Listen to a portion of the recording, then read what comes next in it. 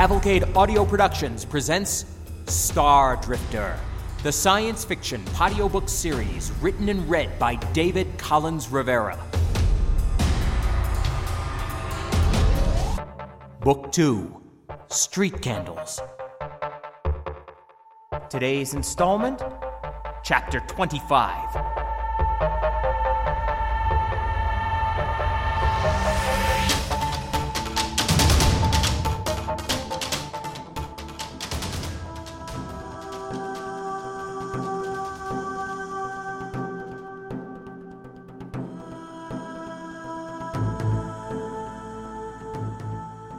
I was over half a kilometer from Mather's factory home when I noticed that there were many more people on the streets than before. Some had heavy packs filled with camping or survival gear, some had ground cars and smaller vehicles, and one was even on a horse. I stood stock still and laughed as it trotted by with ringing clomps, for I'd never seen one in real life. It was huge and brown, and the cold-geared woman riding it bounced up and down with each step in a strange, comfortable fashion. As I rounded the corner, I came upon a checkpoint set up in the street. It was composed of a mix of civilian and military seculars standing behind a makeshift circle of road barriers in a four-way intersection. 2 automated guns were also set up here, each one covering half the perimeter. Robots like these were often found around military and detention centers in the Alliance, and these 2 looked pretty advanced. Such machines were smart, extremely accurate, and, if securely anchored, quite rugged. The simplicity of their appearance belied their lethality. Just oblong metal boxes on heavy gimbaled poles fitted into conical concrete bases. Sensors and sighting components, ammunition, control circuitry, power sources, and firearm systems were all integrated and protected behind solid polonium casing. Lean and likely very mean, the boxes swiveled slowly back and forth in a random fashion, locking onto every new face or profile for just a quick moment, then moving on when no threat was identified. Civilians and revolutionaries walked through here, and 2 rumpled figures were being questioned by the soldiers. The moment I stepped into the street, one of the boxes, maybe 30 meters away, picked up my movement and settled on my face. It was startling, and I reflexively stopped short. This must not have been a mundane movement sequence according to its defensive algorithms, because the thing stayed centered on me. Only 2 steps from the corner, but it might as well have been a light year. If this robot was programmed to fire upon fleeing suspects, I'd never make it. I'd read about similar semi-autonomous systems and knew that neither stopping short suddenly nor running away were good moves. But I hadn't seen anything like this on planet since arriving and had naturally been surprised. The thing would be analyzing my posture, body temperature, visible respiration, possibly my pulse even at this distance, and it was almost certainly gauging my fight or flight reaction. Even if it wasn't in aggressive mode, the autogun might still flag me as someone the soldiers should stop and search. Though I doubt I stood there for longer than a couple of seconds, it seemed awkward and furtive even to me. Directly, I shuffled forward to the checkpoint and started making retching sounds. This, coupled with my shambling aspect, must have been a disgusting image, because the first soldier to spy me as I approached cursed and shook his head. He barked an order I couldn't follow and gestured sharply that I was to pass around the checkpoint and keep walking. I waved to him in acknowledgement, then actually did throw up a little, because fake gagging always upsets my stomach for real. The soldier cursed even louder at this and shoved me by. Trippingly, I moved off to the left, my bags shouldered, an old Grano bottle of Mather's, filled with water, in my hand. Though everyone watched, no one saw. No one but the robot, which had focused on my erratic behavior despite the soldier clearing me through. 2 or 3 times I cast a glance back over my shoulder and it maintained a bead on my center mass until I was down the block and out of sight again. Where could these third-world jokers have possibly gotten weaponry like that? Suddenly, the commissioner's AIM conspiracy theory didn't seem so far-fetched. The revolution was printing plastic rifles and handing them out to teenagers, yet they had access to high-end defensive robots? Such equipment had to be in limited supply. That would earmark them for high-priority missions, yet they were sitting in roadblocks. Maybe the checkpoint was a net for catching elites trying to sneak out of the city. That did seem to be important to these guys, but there would have had to be several such throughout town to be effective.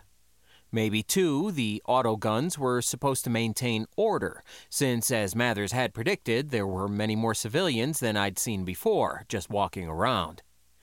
At one point, I passed under the elevated tram line, and several of the cars went by overhead, jam-packed with people. DeLay Maharn's stated address was a few blocks away, in the more affluent part of town. There weren't any factories belching noxious fumes on this block, though there was a large machine shop. This had a clear, blast-resistant door in front that was shattered anyway, and a quick mob dashed in and out, looting tools and bars of metal stock, as well as what looked like emergency rations of all sorts in large cartons, which was a little weird. All this looting was within 3 blocks of that checkpoint, loaded with armed guards and robots. And this wasn't an isolated case. Doors into private residences and tiny boutiques alike had been jimmied and were now wide open. At least 200 people ran hither and thither, happily burdened by luxury. Grano, laughter, and quickly snatched items of nearly all descriptions floated around me like ghosts of the recent past. There were even several armed soldiers in the mix, weapons shouldered, excitement in their eyes, and valuables in their arms, no different than the rest. At one point, several cold-geared figures dragged a battered and bloodied man out of an apartment building and threw him to the curb. Unlike the naked young buck from G's favorite cat house, this was an older guy, kind of fat and dressed in pajamas. He struggled in the dirty slush to get to his bare feet, as if to salvage a crumb of dignity, even in this circumstance. A young fellow who just happened to be passing by casually kicked him in the head, and the man just slumped back down. Everyone standing around this dangerous enemy elite was laughing, from the group that had pulled him from his slumber out into this waking nightmare to several looters nearby who'd stopped to enjoy the show. Maybe this guy was known and hated in the neighborhood. Maybe he wasn't. The kick was too hard for entertainment's sake, though, because he was out cold now. One of his captors just shook her head in disgust and fired 5 or 6 shots with her plastic weapon into the man's fat back. He jerked with each impact, but didn't otherwise react. Except to die, of course. I kept walking, my appearance much like the more desperate members of this frenetic mob of thieves and murderers, of these ordinary people, now empowered and drunk with the thought of long overdue justice. I was invisible. I was one of them, and grateful to be such, just as that dead guy in the street would have been, had he been. How anyone could be caught napping now was a mystery, but people make big mistakes sometimes, and that would be his last. As I glanced at a grimy-looking family of 5, laboring under the weight of an expensive sofa, slipping and laughing in the late afternoon ice and sludge, I allowed myself a moment of pure venom for this frozen, bloody, hateful planet. I savored an active dislike and distrust for all such wells, nicely terraformed or not, sparsely settled or not, peaceful and quiet or not. They were each a hell, and in those few seconds of self-indulgence, of well-earned petulance, I hated the vast majority of the human species simply because it lived in them. My map showed that I'd come to Maharn's apartment at last. so I did what I could to shake off the mood. It was a chic little apartment building, maybe 5 stories tall. According to the commissioner's information packet, her home was or had been on the 3rd floor. Like everything else in the neighborhood, it had seen the wrath of the common man. The windows facing the street were all broken or shot out, and the door at ground level was hanging open. Nice as the place had probably been, it seemed a little odd that a woman of such importance in the government lived here, instead of on some palatial estate out in the burbs the way her peers did. This could have been merely one of several abodes, therefore, but it was the only address I had. A small but pretty lobby met me as I stepped inside, even now still mostly untouched, though snow and trash had blown in.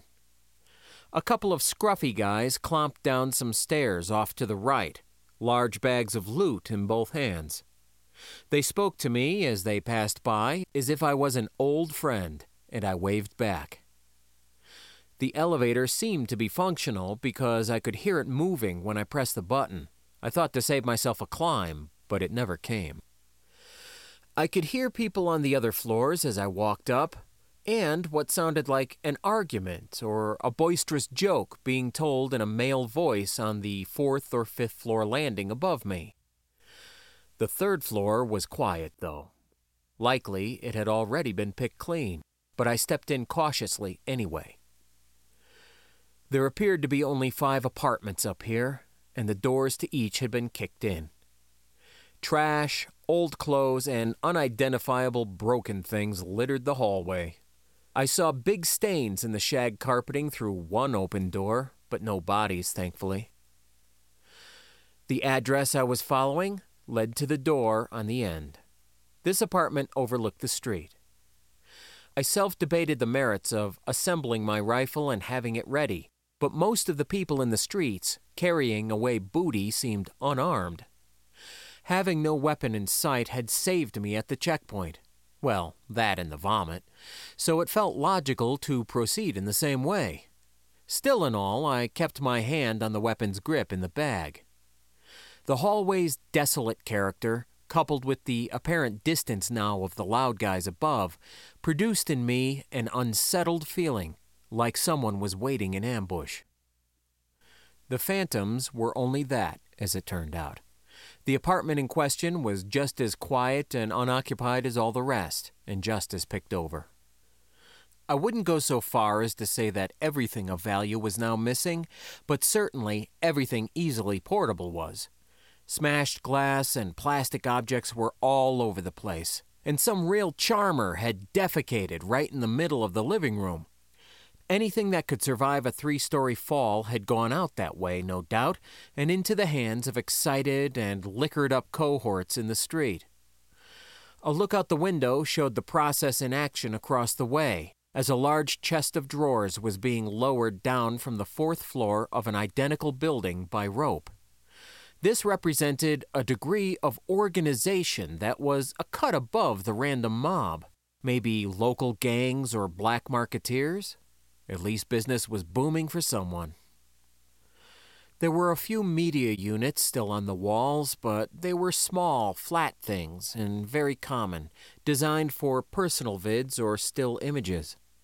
One was folded over, with a big crease in the middle, having been better anchored than someone expected when they tried to tear it off the wall. It still worked, though, cycling through various warm, pastoral scenes from a world that was definitely not this one. I looked for some sort of hidden safe behind the things, or a box or something that might have had some kind of clue about the woman who had, at least occasionally, made her home here. Considering that she'd hobnobbed with the rich and powerful, and, at least ostensibly, had been one of them herself, I figured there was an outside chance she might have secreted, well, something. But if so, it had either been carried off by the looters or by the owner herself some time before. The bedroom was in a similar state as the rest of the place. Another broken media unit was in here on the wall, but the screen was only partially cracked, clear images of snowy fields and mountains cycling every few seconds. I stood there for several minutes, watching the highlights of a strange woman's life parade by, without ever seeing a repeat. These were all beautiful shots of Barlow. I recognized a few of the sights from tourist brochures I'd studied on the way in. A huge frozen harbor somewhere far from Finery.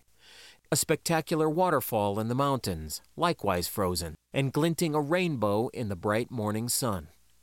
A crowd of colorfully dressed Bastono participants flowing down a mountainside like a river.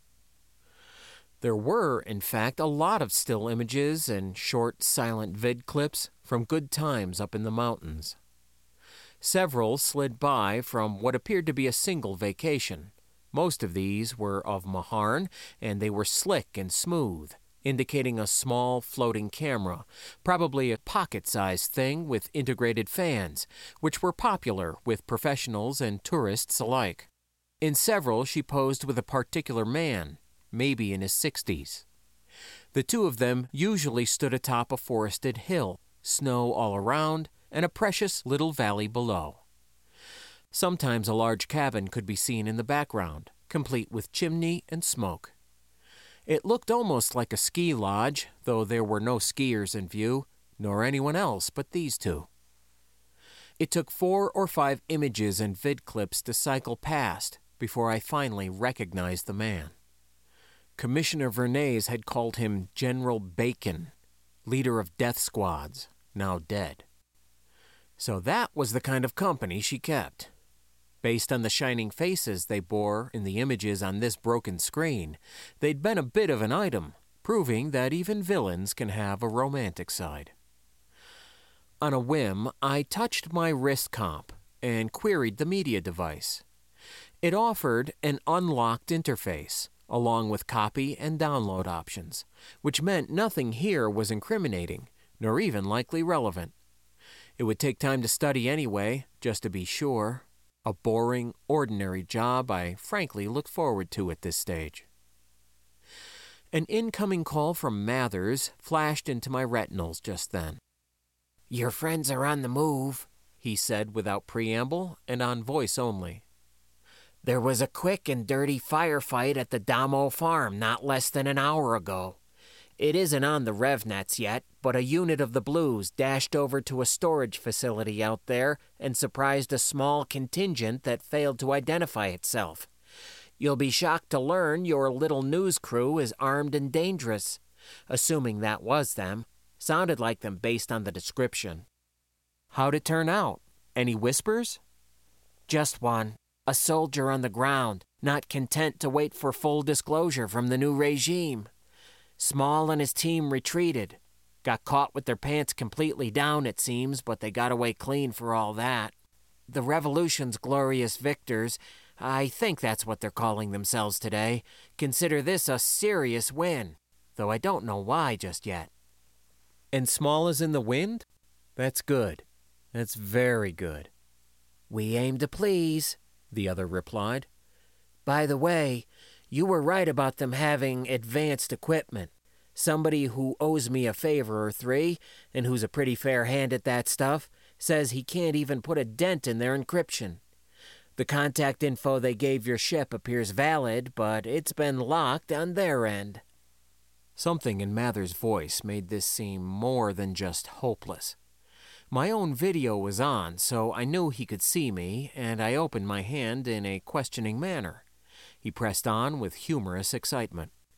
"A funny thing. The advanced tech they're using is actually a little too advanced for several of the private radio nets. Some of the simpler ones can't do AV. We're talking hobbyist-level stuff with apartment or Groyach coverage at most. In these circumstances, COM rolls back to text format as a default, bypassing encryption.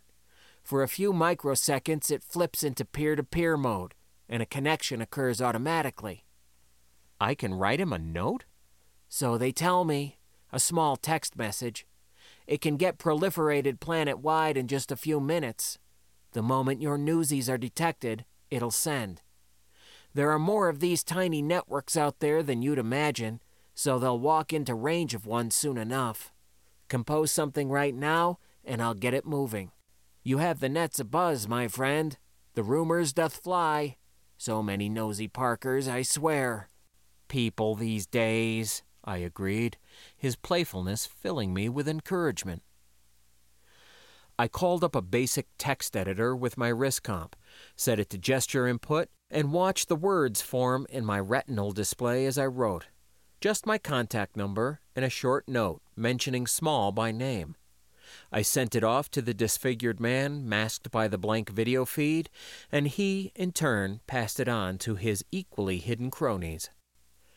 "With your passengers running for cover," he pronounced, sounding for all the world like a hunter on the chase, "I expect you'll hear something soon. Stay safe." And he cut the call. I had nothing but time to kill at this point, so I sat on the heavy bed frame, the mattress had been carried off, and went over Maharn's images one by one. There were hundreds of them, and as I scrolled through each, they portrayed a very attractive woman, maybe in her 40s, raven-haired, red-cheeked in the cold, and clearly in love. At least some of her free time seemed to be spent in a small town or hamlet, also somewhere in the mountains. It was a quiet little community, far away from the ugly sprawl of factories and discontent. There were also a few shots from inside the ski lodge. It revealed itself as a large home with modern appliances, rather than a country lodge or inn, and it bore an overall look of rustic comfort. Amusingly, General Bacon liked to lounge around in an ugly flannel bathrobe when not out frolicking with his lady-love, or out killing people. These were scenes of domesticity, vacations, retreats, and stolen weekends. Two people, well past their youth, engaged in important, often violent work for the dictatorial regime of a border world. Yet they seemed so happy here. Not carefree, really, for their eyes and bearing were guarded even in the midst of relaxation, but seemingly content with these moments and each other. If that monster of a man could find love upon this cold planet, and with someone high up who'd have likely known of his dark deeds, it spoke volumes about the woman herself. Mathers called back after nearly an hour as I sat there resting and studying those mysterious lives. "The message was delivered and opened 3 minutes ago," he told me. "Good luck." "Thanks. You'll hear from me." "Always a pleasure." He left again, yet I wasn't exactly alone, as a text chat popped onto my device's display not less than 5 seconds later. "Identify yourself." "Not yet," I dictated aloud, my jawbone pickups conveying the words to the wrist comp, which typed it out and responded for me. "What do you want?" "A meeting." "Why?" "You help me, I help you. Your yacht is lost, but I can get you out." Nothing for nearly 2 minutes, during which time the boisterous guys from the floor above came down to this one, sweeping through the apartments. They popped their shaggy, drunken heads in, they waved and grinned, then moved on when they spied nothing of value. By this point, with no response, I thought I should lie a little. "I know where it is." Long pause. "Where what is?" This time I let him do the waiting. I could almost hear his mind turning it all over through the simple text interface and across the unknown number of kilometers that separated us. "Where and when?" "Finery, Freedom Square, southeast corner, 4 hours." "Make it 6. And he dropped off the chat.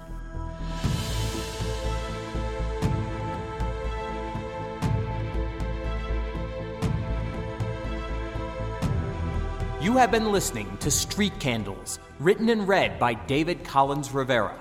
You can check out my site at cavalcadeaudio.com or drop me an email at lostandbronx@gmail.com. That's LOSTNBRONX @gmail. The Star Drifter theme is a piece called I-Core by Trunks and can be found on SoundCloud.com. The Street Candles theme is called Undercover by Karsten Holy Moly and can be found on dig.ccmixter.org. This production is otherwise copyright 2013 by David Collins Rivera and is released under a Creative Commons Attribution Share-alike 3.0 license. Feel free to use it for any purpose, even commercial, and I encourage you to do so. Street Candles is a work of fiction and is not based upon nor meant to portray any person, living or dead, or any particular place or situation. Thank you for listening. Take care.